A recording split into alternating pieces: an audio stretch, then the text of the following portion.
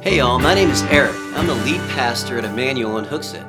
I want to thank you for listening to our podcast. Our goal is to be a blessing to everyone who listens as you continue on your journey of faith. It's also our hope that you'll be encouraged to find a church to belong to so you can plug into that congregation and bless others with the gifts and experiences that God has entrusted you with. Well, I hope this podcast is a blessing to you and encourages you to get out there and be the blessing. God bless.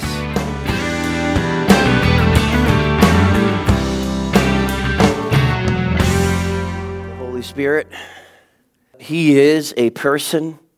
He has a will. He has an intellect. He has emotion. He is a he. He is not an it. Okay? He is the third person of the Trinity. The Holy Spirit is God. Jesus is God. The Father is God. The three together are referred to as the Godhead in the Bible. They are the Holy Trinity. So the Holy Spirit is equal with the Father, equal with the Son, and they all have different roles. We talked last week about the Holy Spirit's role in the life of Jesus. We walked through the scriptures and we saw that Jesus was filled with the Holy Spirit. He was guided by the Holy Spirit. In fact, the Holy Spirit drove him into the wilderness to be tempted by the devil for 40 days. So the Holy Spirit was incredibly instrumental in the life of the Son of God. Consider that. And that's what we were talking about last week. He was filled with the Holy Spirit. He was led by the Holy Spirit. And he was also empowered by the Holy Spirit. So often when we think of Jesus in his own power, his own deity, his own deific strength. But Jesus would rely on the Holy Spirit. Now we should understand that Jesus was an example set before us in 1 Peter that we should walk in his steps, that we should follow in his steps. And so we ended that sermon with this slide, and what would Jesus do? And then WSW, and I had one person guess it correctly so far. What is it? What should we do? So saying what would Jesus do is great, except I don't see any of you raising the dead. I haven't seen any of you return sight to the blind. Anyone short on their taxes? Just go fishing. That's what Jesus did. He went fishing, pulled out a fish. He told Peter to go fishing, pulled out a fish, opened its mouth, and within its mouth was enough money to pay their temple tax. Anyone do? I wish I could do that. Sincerely, wish I could do that. Anyone done that? Your car broke down, you need a couple extra bucks? I know. Let's go fishing. And your wife looks at you and they're like, what is wrong with you? Work for Jesus. What would Jesus do? There's a lot of things Jesus did that we can't do. But there's a lot that he did that we should be doing. And how he did it was through the power and presence of the Holy Spirit of God. Now, there were times where he used his own personal deific power, certainly. But he emptied himself, made himself of no reputation. He became a man like us. One of his favorite titles for himself was Son of Man. Son of Man. He fully identified with us so that we could come to follow him and be filled with the Spirit like him and do the work of the ministry. If you're a believer in Christ, you're here for a reason. You're here to bring others to Jesus. You're here to spread the gospel. You're not just here to raise a family. You're not here to get a great career. You are here to spread the gospel of Jesus Christ. Young people, I remember when I was young, what's the purpose and meaning of life? I just have no purpose. God baked a purpose into your life if you've come to Jesus for your salvation, and that purpose is to share the gospel. You are an emissary. You are a missionary. That is your mission. I remember I was in high school, and I started coming to this church, and my wife, she was my girlfriend. She dragged me here. I made fun of her. I was brutal. I called her fanatic. Most of you know this story. Some of you don't. We were 16. And I started coming to this church, accepted Christ at about 17. And the Lord was convicting me. And I began to share the gospel with my friends in high school. I was in band, yes. I was a band geek. I played the saxophone. I still play it. But I would go into the band director's office during study and stuff because we could get out of study, which is awesome. All the rest of the people that called us band geeks couldn't. So we would just hang out in the office, and I began to preach the gospel to my friends. I didn't know I was a preacher then. I just knew that I wanted my friends to know Jesus. And so we'd be sitting on the floor in Mr. Harrington's office and sharing the gospel of Jesus Christ. You have a purpose, teenagers. You have a purpose. You have a mission. Adults, it shouldn't change for us. We should be learning how to share our faith, but don't share it in your own strength, in your own power. This is the Holy Spirit of God that enables us to do what we cannot do. A living example of this. I was just noticing Pamela Montaigne. You were here when I first started coming to Emmanuel. Do you remember me? I had super tight white jeans. It was 1986 was the year. Anyone seen The Wedding Singer with Adam Sandler? That was my hair. It was feathered, parted in the middle, down past my collar, and my hair's curly, so it was like little curls in the back. I mean, I was gorgeous.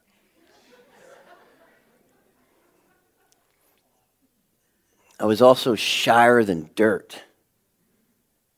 Like shy. Tricia was my first she was my first serious girlfriend. I never kissed another girl on the lips. I remember going on a youth activity in my old church, and I had a girlfriend named Beth, and we were holding hands walking through Squam Lake, and we got way ahead of the group.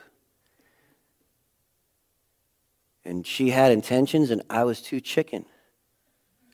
I was terrified. I couldn't kiss her. I was scared to death.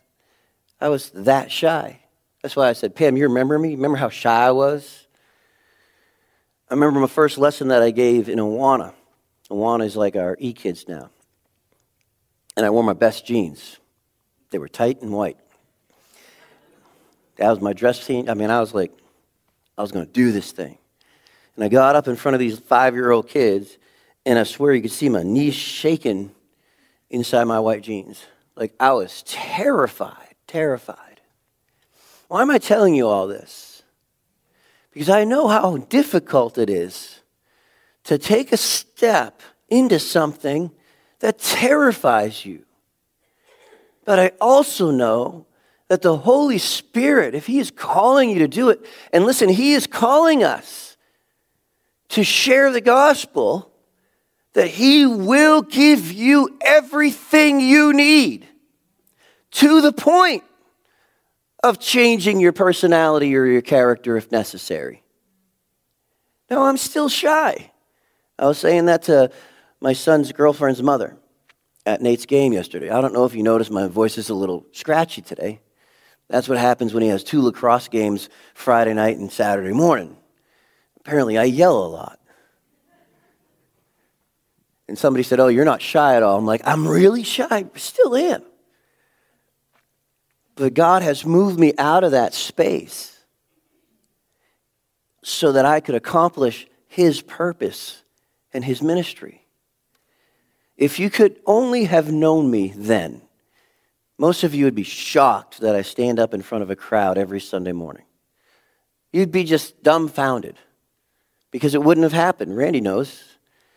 I mean, I was the kid that was bullied in school until I punched a kid in the face. I don't recommend it, but I don't not recommend it. Just saying. That's not scripture. Let me get away from that's just my experience talking. If God can do things with me, shy, unpopular, back then I was super skinny, ugly, I mean, I've aged like fine wine. But back then, I mean, I look at some pictures of Trish and I together, I'm like, dude, why would you say yes to that? Like, if I was your father and that asked me to marry you, I would have said, go back and hide under your bridge, because you are a troll. Anyways, why am I saying that? Today, we're going to talk about the Holy Spirit and the believer. The Holy Spirit in the life of a believer.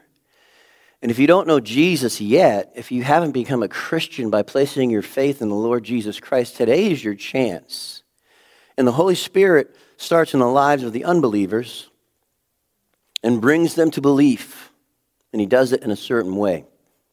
So let's jump into the scriptures. John chapter 16, verse 5 through 15. But now I go away to him who sent me, and none of you asks, where are you going? But because I've said these things to you, sorrow has filled your heart. Now Jesus is heading out to Jerusalem to be crucified. He's done more than drop hints to his disciples. They should know. And they ever been willfully ignorant, guys? Anybody? Like, you know, but you don't want to know, and so you don't know. They're sad, though. They're scared. In fact, in John chapter 14, he says, let not your heart be troubled. You believe in God, believe also in me. Why? Because he is God. Those that claim that Jesus never admitted that he was God have to dice the scriptures all up. That phrase right there was Jesus identifying with the Father. You believe in God, believe also in me. I am God. Right? That's the unwritten part. So let's go on. Nevertheless, I tell you the truth. It is to your advantage that I go away. For if I do not go away, the Helper will not come to you. But if I depart, I will send him to you. And when he has come, he will convict the world of sin and of righteousness and of judgment. Of sin, because they do not believe in me. Of righteousness, because I go to my Father and you see me no more. Of judgment, because the ruler of this world is judged. I still have many things to say to you, but you can't bear them now. However, when he, the Spirit of truth, has come, he will guide you into all truth. For he will not speak of his own authority, but whatever he hears, he will speak, and he will tell you the things to come. He will glorify me, for he will take care of what is mine and declare it to you. All things that the Father has are mine. Therefore I said that he will take care of mine and declare it to you. Who is Jesus speaking about in this passage of Scripture? Who is the helper? The Spirit of truth, the Holy Spirit, the Spirit of Christ, helper, comforter, advocate. All of those words work in that one word that was translated helper. He is our counselor. I want you to notice how Jesus referred to the Holy Spirit. What pronoun does the Holy Spirit have? He. Respect his pronoun. He is not an it. He is a person. He is God. There's a lot of people that they just want to take advantage of the Holy Spirit's power as if that's all he was a power source. I've tried to stop praying, Lord, fill me with the power of your Spirit, and I've been praying more, Lord, fill me with your Spirit. The power without the presence is a dangerous thing. So what does the Holy Spirit do? Well, first of all, he convicts. The Holy Spirit convicts the world, and listen, he convicts the believer too. He convicts the world. When he has come, he will convict the world of sin, righteousness, and judgment. Of sin, right? He will bring conviction on the one who is sinning. What is the sin that he's really convicting the unbeliever of, do you think? Unbelief. Unbelief. You see, all sin could be categorized in these three phrases: the lust of the eye, the lust of the flesh, and the pride of life. And so when we look at all of our individual sins, you should be confessing those sins as you are convicted of them and bring that guilt and shame to the foot of the cross. Put it under the blood and declare it paid in full, because it is, if you've trusted Jesus. If you haven't trusted Jesus and what he has done on the cross for you, that unbelief is what will send you to hell, where you will pay the penalty for the sin that he already paid for, but that you rejected. You rejected his payment, and you've chosen to pay it for yourself. So the Holy Spirit brings conviction of sin, particularly the sin of unbelief. This is essentially the sin that sends people to hell. And as I said, individual sins will be judged in the end, but they needn't be judged on you, since Jesus paid it all. If you're here this morning and there's sin in your life and you're not certain that you have a home in heaven, you're not certain because you're not believing, you're not trusting in Jesus. There are people, and I was one of them, who would pray frequently, Lord Jesus, please save my eternal soul, please cleanse me from my sin. And I thought I'd lost my salvation. And I would just keep praying that same prayer over and over and over and over and over again, thinking that maybe one of the times it worked. Well, that's not belief, is it? That's not fully trusting, is it? If I trusted him, I would take him at his word that he's going to do what he said he would do. We're going to talk about that probably next week, the way the time is going, but we'll talk about one of the other jobs of the Holy Spirit, which is to seal the believer. He convicts us of sin. In the life of the believer, he's going to convict you of your individual sins. And can I tell you something? That is a blessing from God.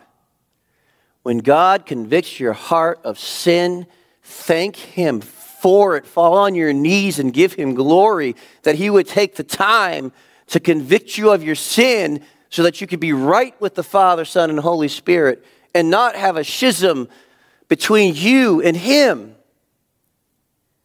The conviction of sin is a blessing.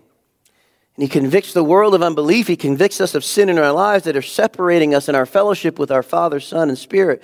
He convicts the world of righteousness, and this righteousness is the need of a right standing before God in heaven. It's a legal term.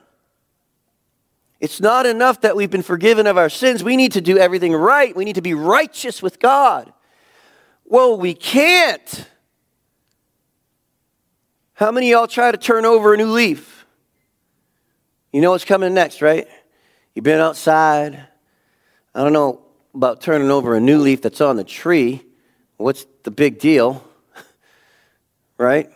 So you ever pick up a leaf that's on the ground? It's springtime, isn't it? Go in your yard, pick up one of the leaves that's on the ground and flip it over. And what do you see? Sometimes you see worms, bugs, terrible things. Well, that's what happens to unbelievers in particular. I want to go to heaven, so what I'm going to do is I'm going to turn over a new leaf. I'm going to walk the straight and narrow. From now on, I'm not going to lie anymore. I'm going to tell my wife the truth. When she says, is somebody going, don't say it? Is that what you guys are doing? Does this dress make me look fat? You're going to say, honey, that dress does not make you look fat. You're going to speak the truth. Now, you guys read between the lines on that. You're also going to get into a lot of trouble. There's a Brad Paisley song. Nate, what's the name of that song?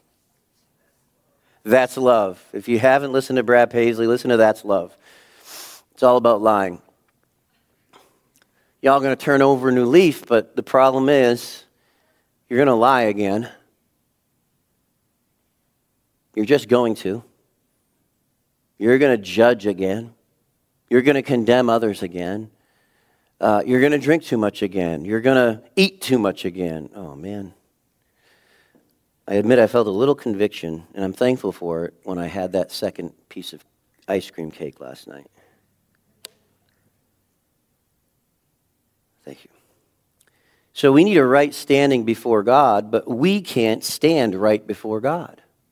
And that's the problem, isn't it?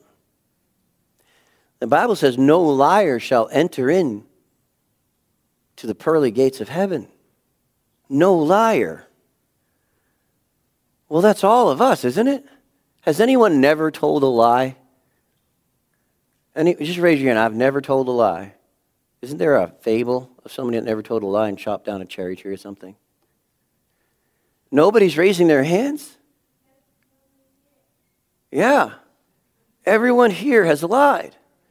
So that means you are not worthy to enter into the perfect kingdom of God, into the perfect presence of the Lord, because that one sin will keep you out. He cannot allow one blemish to cross those pearly gates. You know how corruption and rust works, right? It just keeps eating away at it. So we need a right standing before God. And so the Holy Spirit convicts us of this need. Man, if I were to stand before God right now, what would he say about my life? If you don't know Jesus as your personal Savior, I want you to imagine yourself standing before the throne room of God. It's called a great white throne judgment in the book of Revelation. And I want you to imagine standing before God and saying this: I'm okay. I'm a pretty good guy. And then I want you to imagine that God has Ultra 4K, HD. I want you to see a screen drop down beside the throne. 2 screens on either side of the throne. And then I want you to see your life being played out on those screens. I want you to see every word that you have ever said, for we will be judged by the words that we speak. I want you to see the thoughts and intents of your mind rolling by on that screen, because Jesus said if you look at a woman with lust in your heart, you have committed adultery. If you hate your brother, you've committed murder. I want you to see your thoughts on that screen. Are you with me this morning? If you don't know Jesus, that's where you're headed. And you might think you're okay, but now I want you to look from the age you were able to understand right and wrong. That role is playing. That role is playing. In the Bible, it doesn't say Ultra 4K. It says he opens up the books. He's going to open the books of the business of your life. And is it Madoff that did your books? Or is it Jesus? Man, if you have any other accountant but Jesus, you are in big trouble. There's only one that can wash away your sin, and only one that can make you righteous before God, because when you come to Christ for salvation, you are wrapped in the robe of his righteousness. You exchange your sinfulness for his righteousness. The Holy Spirit regenerates you.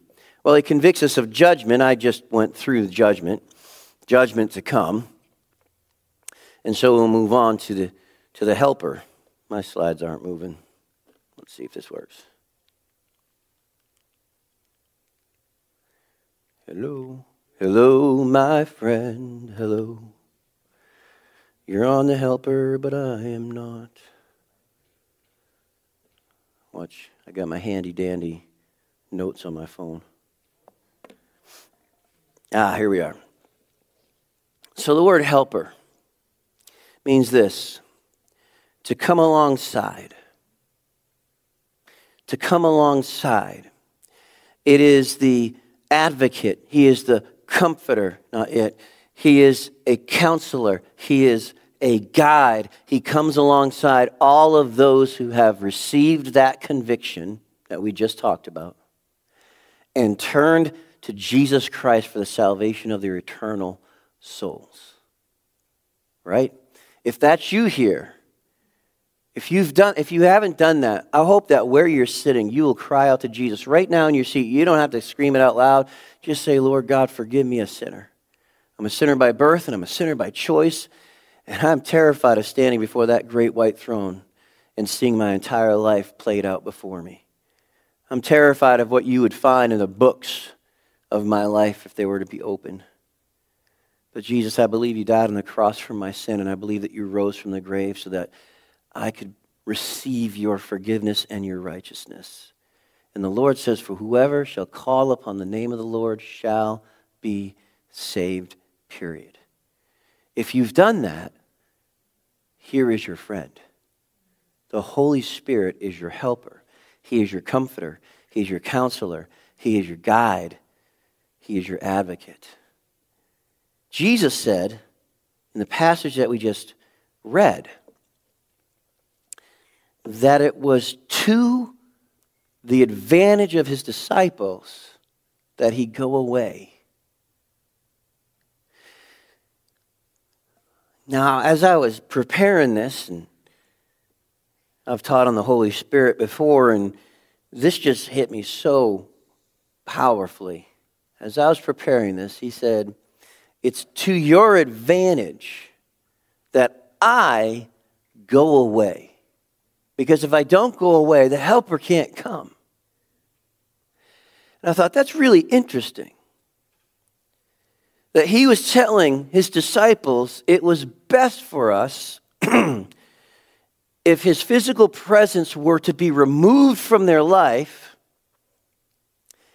and replaced by the Holy Spirit, who is described as the wind. You can't see him, but you can feel his effects. And I've read that, and I've thought, yeah, I've studied that out, and it's really cool and stuff. But man, yesterday or whatever day it was this week, that just hit me so hard. Because I think there's so many people walking around the world today, whether they're believers or unbelievers, and they say, if Jesus would just come down from heaven, I would believe. If I could just see Jesus. But Jesus is saying it's more advantageous for you that I go away so that the Holy Spirit might come. What did they call the Christians who first believed in the book of Acts? What were they calling them at Antioch? No, at Antioch. Christians. They were calling them Christians. They were people of the way, though. I did a whole series called People of the Way. They call them Christians. What does Christian mean? Exactly, little Christs. So we talk about the Holy Spirit convicting the world of sin, righteousness, and judgment to come. He uses us. Come on now, work with me here. Jesus came physically to Judea. Jesus is Jewish in the flesh. And he walked around Galilee, and that was his area of ministry. If Jesus was still walking in the flesh, is he going to be able to minister to everyone that you meet? So he sent us out, his little Christs, filled with his Spirit to do the work of the ministry. We don't condemn of sin, we convict. Sometimes the conviction of sin is just by the life that you're living before those who don't know Jesus yet. A life of faith. A life characterized by love. Not hatred, not disdain, but love. A life that stands truly on the Word of God and by the grace of God is overcoming sin day by day. But when you fall, the distinction is you understand the mercy and grace of God. In Hebrews, he said, let us approach the throne of grace boldly, that is to say with confidence because of what Jesus has done, to obtain mercy and find grace to help in time of need. So when we fail, listen, let your laughter be turned to mourning, but not forever. We mourn over our sin. We bring it to the throne of God. We lay it at the feet of Jesus, and it's covered in his blood. And then we rise up. And the grace of God is on brilliant display in our lives, both when we walk in victory and even when we fail. We are to be his emissaries. Well, he is our helper. So what I was thinking about was this. Would you prefer the presence of Christ or the presence of the Holy Spirit? And when I say the presence of Christ, I mean the physical presence of Christ. or the presence of the Holy Spirit, who is also called the Spirit of Christ. Christ in you, the hope of glory.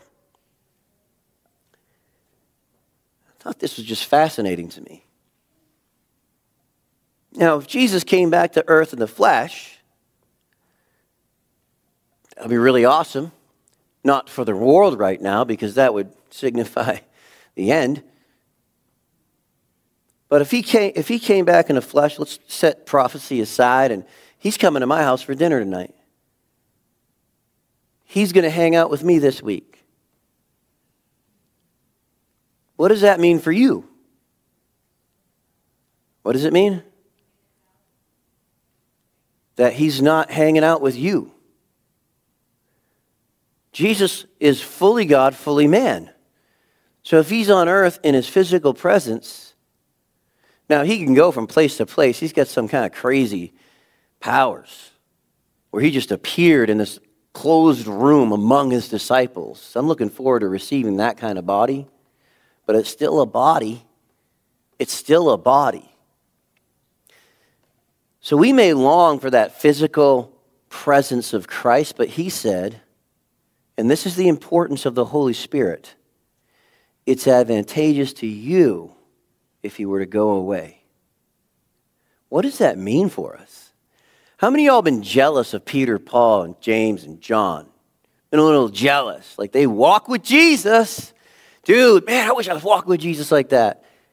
It's more advantageous to you to have the Holy Spirit of Christ than the physical presence of Christ. I just find that mind-boggling. It's mind-blowing to me because we think so little of the Holy Spirit. He's so much lesser than Jesus. Man, if Jesus was just here, I could endure this trial. I could go through these hard times because Jesus is right here. Well, he is in spirit, the Holy Spirit, the Paraclete, the Comforter has come. The presence of Christ spiritually is real within you. You don't need his physical person to be with you. In fact, as he said, it is greater for you to have the Spirit. Man, I think it's so amazing that Jesus said it's more advantageous to you that I go away so that the Spirit might come. Man, when you consider the ministry of the Holy Spirit in the life of Jesus, it should help us understand why he said this. How much he accomplished with the Holy Spirit. We need faith. We need to trust that the Spirit is in us and that he is, in fact, God. We need the faith to believe that greater is he that is in you than he, small h, that is in the world.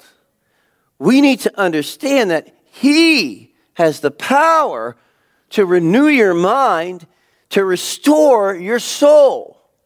This week, one of the verses I was using in my devotions was just a small portion of Psalm 23. The Lord is my shepherd, I shall not want.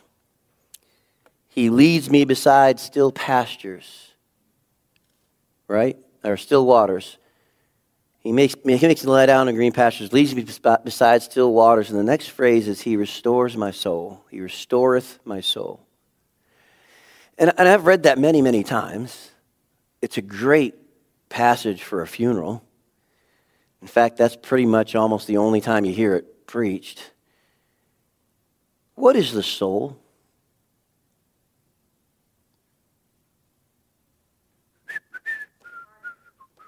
Heart, mind, and will. Your soul. Now, man is a trichotomy. After they come to Christ, they have been given a living spirit, a quickened spirit. Prior to that, you're partially dead. Ephesians says you are dead in your trespasses and sin.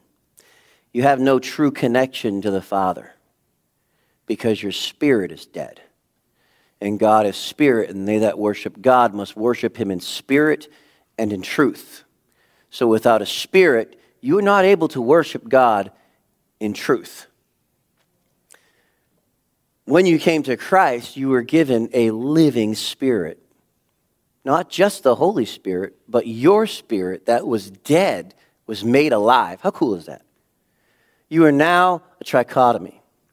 You got the flesh, this body, and you have the bends towards sin. You have your soul, your mind, your will, your intellect, your emotions. And what's happening is your body is drawn toward the things of the world. It wants only pleasure. The old nature wants nothing to do with Jesus. And so the enemy comes and tempts that old nature.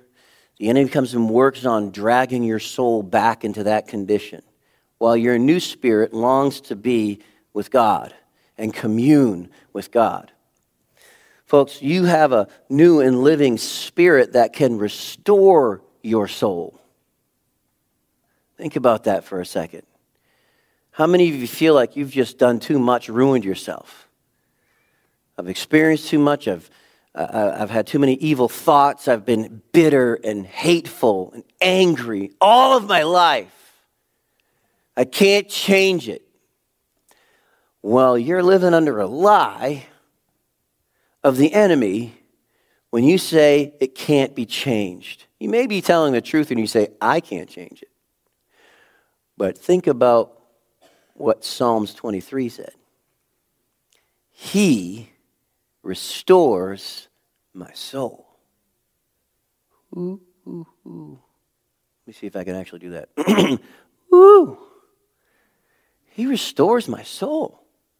Now, I used to think about that like I'm working really hard. I used to do solid surface countertops and lead installer and fabricator, and they were heavy, and it was so dusty. It was nasty, and I remember there were days where I'd get home late on a Wednesday, and I'd rush to Bible study, and my hair would still be white, not the way it is now, but from dust.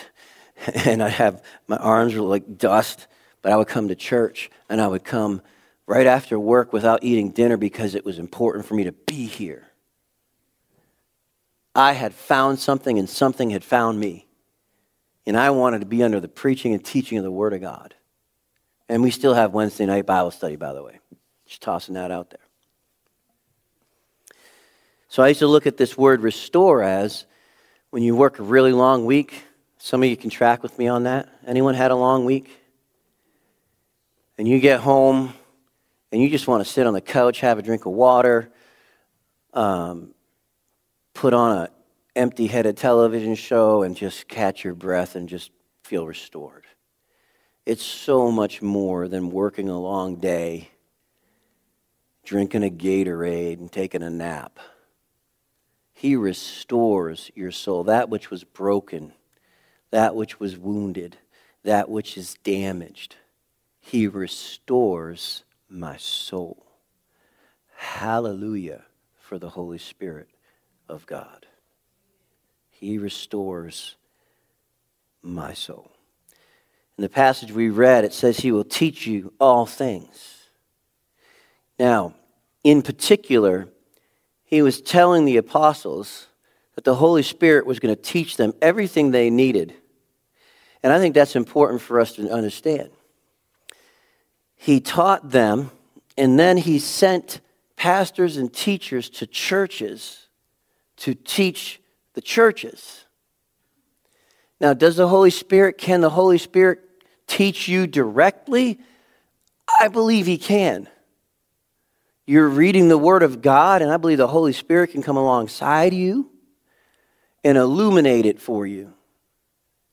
If that hasn't happened yet, I hope it will, because it's really cool. You're just reading and you're like, wow, it's more advantageous for me to have the Holy Spirit than the physical presence of Christ. And you're reading your Bible and that jumps out at you and you're like, this is so cool. I hope you all have those moments. But there are some Christians who refuse to be taught by other men, by other women. They refuse to be taught because they say, I have the Holy Spirit too, and I don't need you. Who do you think you are? Who gifts the church with pastor, teachers, and teachers? Who gives that gift? Ephesians chapter 4, verse 11. And he gave some pastors and teachers. Who is the he? It's God, the Holy Spirit, who gifts you with the spiritual gift of pastoring and teaching. And for those of you that think you know it all, it doesn't matter.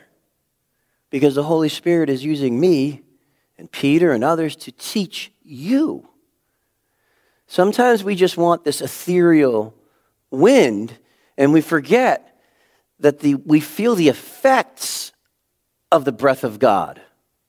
And one of the effects we feel is through the preaching and teaching of your local church. Now, did I say he couldn't teach you directly? Did I say that?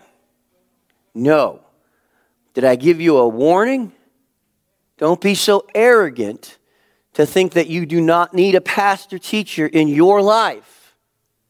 And when you come to church and you sit down and you say to yourself, well, I've heard all this before, you should know one thing.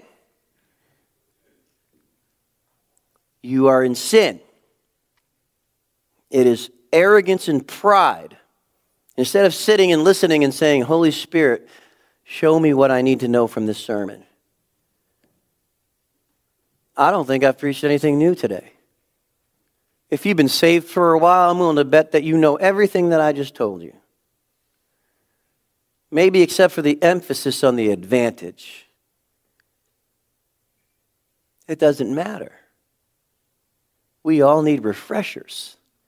In fact, the Apostle Peter, in his book, his letter, he said, even though you know these things, even though you know these things that I'm talking about, and even though you're doing them, they were even doing them, even though you know these things, I'm going to still remind you of them so that when I'm gone, you will remain in them. That's a paraphrase. So the Holy Spirit reminds us. I mean, that's pretty good, isn't it? He reminds us, first of all, things we've heard and learned and been taught, things that we read. I'd like to put this out there. If you've not read your Bible and you're like, okay, Holy Spirit, remind me. And he's like, I can't remind you of something you didn't read. That's not how reminding someone works.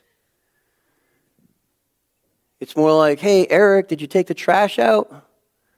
That's a reminder because it's been said and heard before, perhaps many times. And the fact that I forget to take the trash out tells you why we need to be reminded of Scripture. If you can forget something so simple as taking the trash out, you can forget complex ideas from the Word of the living God that can transform your life. So the Holy Spirit was to remind these men, but this is particular in context. These were the men that were going to pen much of the Bible, much of the New Testament. The four Gospels, well, the two of the Gospels, Matthew and John, in particular, eyewitness, first step eyewitnesses, first-hand accounts. Luke assembled Luke by doing a bunch of interviews, and then Mark, we think, was the secretary of Peter. And so you could almost call Mark the Gospel of Peter, Gospel according to Peter. We're not sure on that. That's fuzzy. But in order for those four biographical books to be written, these men had to have perfect recall. Because the Word of God is perfect. It is without error.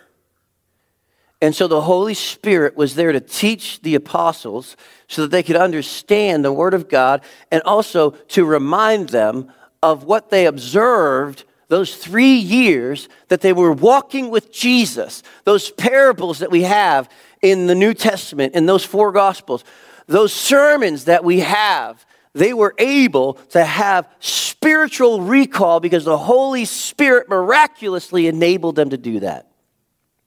Now, he also does that with us. As we read and study his word, he can bring things back to remembrance. But let me remind you what Peter said. He is going to remind you through the men that he has filled with his Spirit and gifted to you, such as your pastors and teachers. So when you come to church and you're like, I've heard this before, just remember that one of the blessings of the Holy Spirit is to remind you of the things that you already know so that you'll never forget them and you will continue to live in them. So what do? Well, I hope that you will pray to be filled with the Holy Spirit and that you will learn to rest in him. Pray to be filled with the Holy Spirit and learn to rest in him. There was a verse that was instrumental in me breaking free of my fear of preaching and pastoring and quitting my job and taking a 50% cut in pay to come work for Emmanuel for the Lord Jesus. That verse is this. It's found in 1 Thessalonians chapter 5. Faithful is he who calls you, who will also do it. Contextually, he's talking about overcoming sin, but the principle bears out that if he has called you to something, what will he do? He will do it. What has he called you to? Whatever it is, make sure he's the one calling you, and then step out in faith. Rest in the Holy Spirit. Hey all, thanks for listening to this podcast. If you'd like to know more, please go to our website, EmmanuelHooksett.com, where you'll find helpful links and resources, and where you can contact us directly. That web address again is EmmanuelHooksett.com. Bless God, get out there, and be the blessing.